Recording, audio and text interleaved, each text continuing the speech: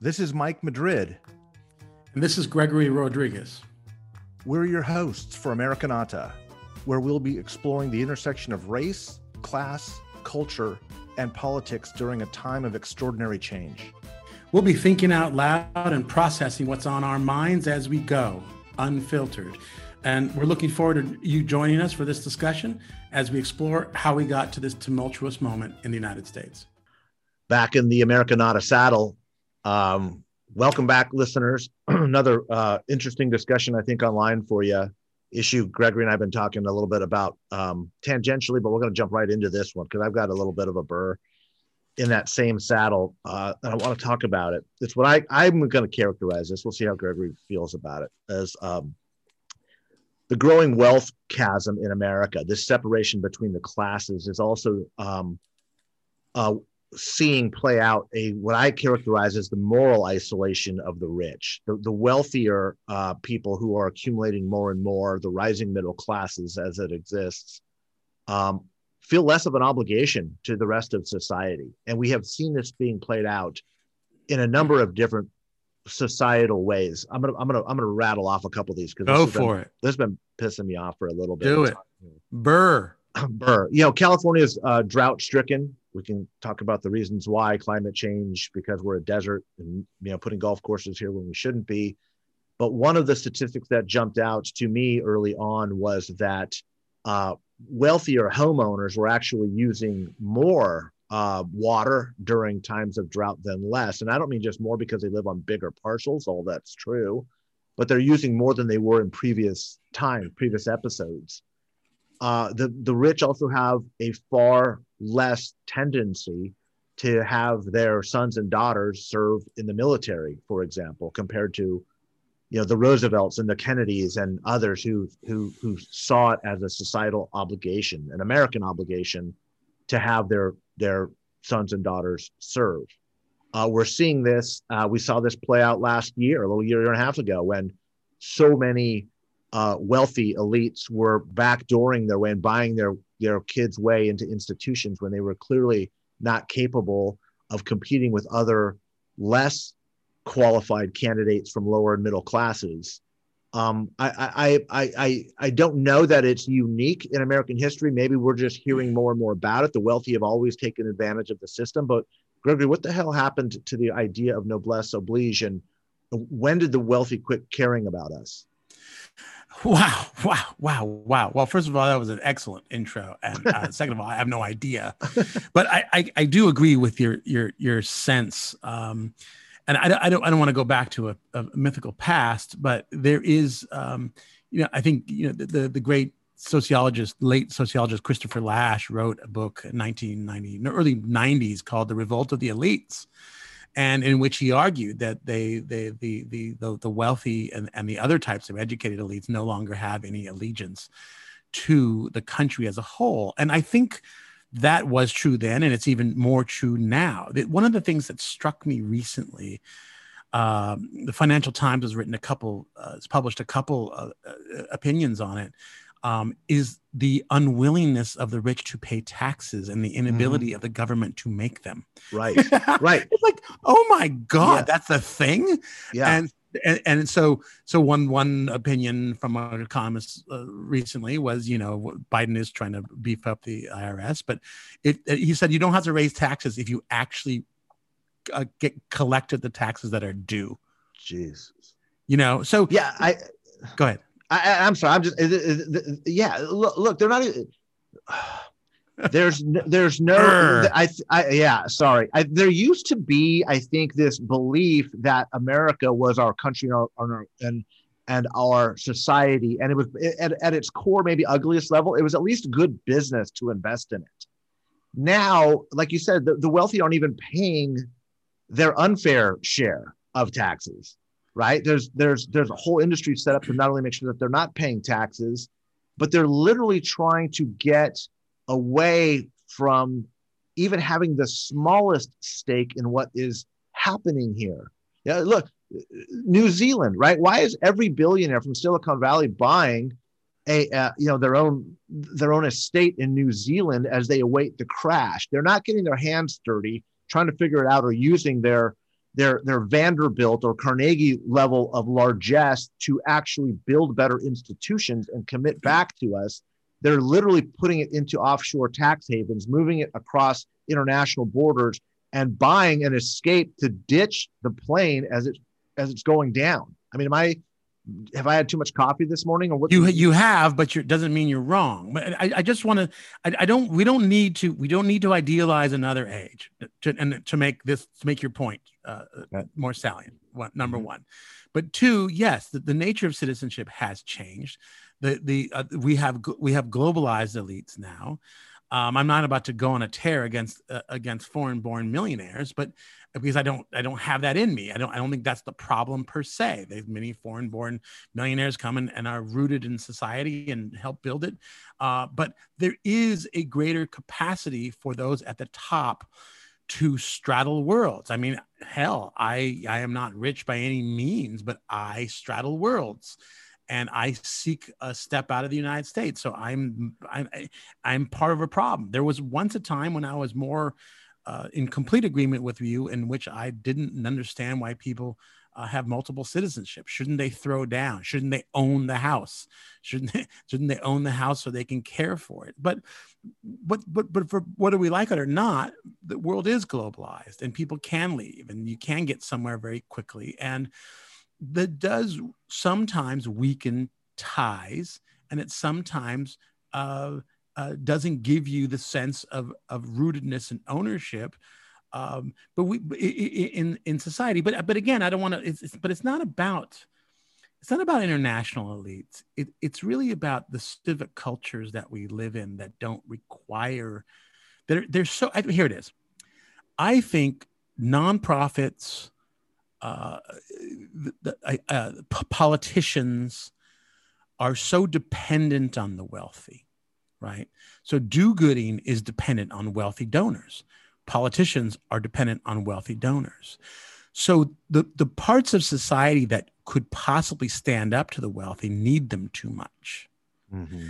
And I think we're just in the absence of sort of working class structures, the decline of unions, the decline of a sense of solidarity, class solidarity, means there's no opposition to the wealthy. There's none. And I think we're just basically at the mercy of the wealthy. And our obsession with race in this country has really let the wealthy off when there should be an obsession with class. There should be an obsession with the inequality that erodes democracy. And by the way, the inequality that erodes democracy, the inequality also erodes any sense of solidarity that you're talking about. You don't actually, you can live in a place like Los Angeles. You didn't actually experience the same pandemic. You just didn't. Right. Exactly. Right. And the most brilliant thing I read in the American press was I forgot her name, the New York Times piece on a hospital in South LA and the people who died. They died because they didn't have the insurance to get them to the UCLA hospital. It was just striking. It was about the type of insurance you got through your employment that determined whether you lived or died. And so we don't even experience the same freaking pandemic in the same city. And again, I hate to I don't want to sound like I'm into the whole class warfare thing, because I'm not. I have no issue with people. I am, but go on. I know. That's why we make a good counterbalance here.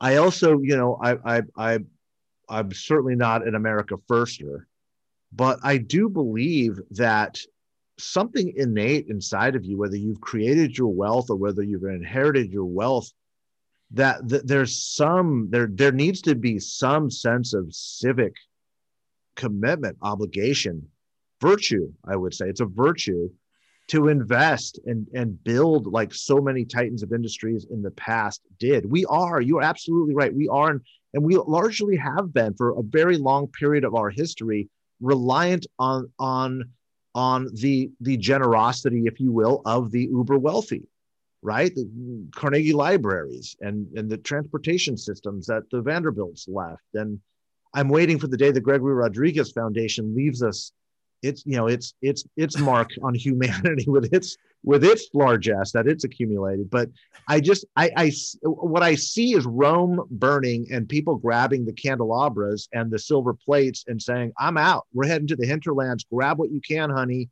Put it into, whatever offshore account that we can. Get into the Lear jet, rev it up. I'll be there in a little bit and ditch the Maserati and toss the keys because I'll be there as fast as I can. Let's get the hell out of here. Am I wrong? No, I don't think you're wrong, but these things have to be cultivated. The sense of solidarity has to be cultivated for a variety of means. Again, shared experience once brought people together. And now that's really hard to do. There's not so you can't even experience the same pandemic. So I think. So de Crevecoeur mentioned, I believe, in the letters to from an American farmer, that he said at some point, and I can't remember where, that patriotism is born of bread, is born of having something, having been provided by the nation, feeling grateful to it. For instance, that is the way that the sort of working class or poor immigrants, the way they come to be loyal to the United States is through that method, through bread, right? So there is this feeling that you come here, you came to America and it gave you an opportunity. And if indeed you did rise and your children do better, there is a gratitude and patriotism and allegiance and what you call virtue is really a form of gratitude, right? So that has been a traditional way. And that's how America has been able to absorb so many immigrants, is through that process of gratitude, right?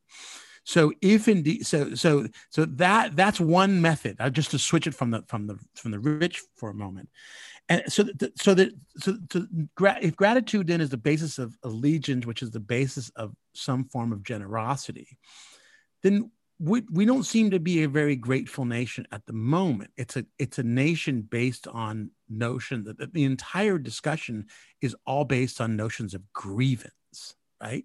Mm-hmm. So I think the way we talk, the way everything is built at this time, is about complaining about what you don't have or what you're against, rather than what the country has given you.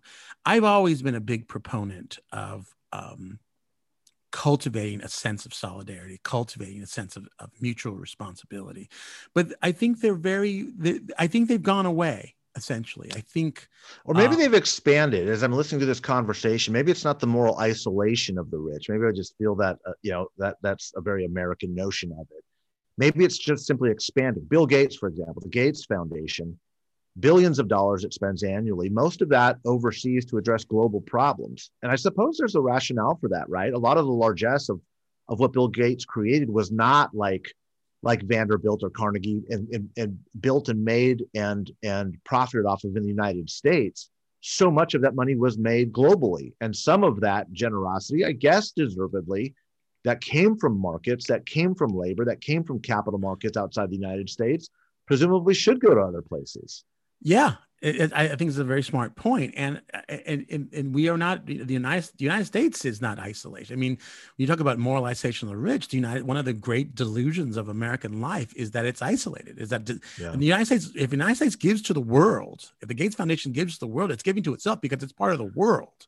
I mean, the notion of separateness has allowed the United States to help to worsen inequality throughout the globe. So making the world a better place, it makes America a better place, and it also So inequality domestically matters, and inequality internationally matters. But I mean, there's another thing I want to mention is that, so you use the word generosity, and I'm a little loath to go that far. It's reputation laundering. It's always has been. So you don't get to be a billionaire by being a nice person, and by not doing bad things. And one of the tried and true ways of making yourself seem to be a nice person after you've done so much to not be one is to give away money and to put your name on the arm of a museum.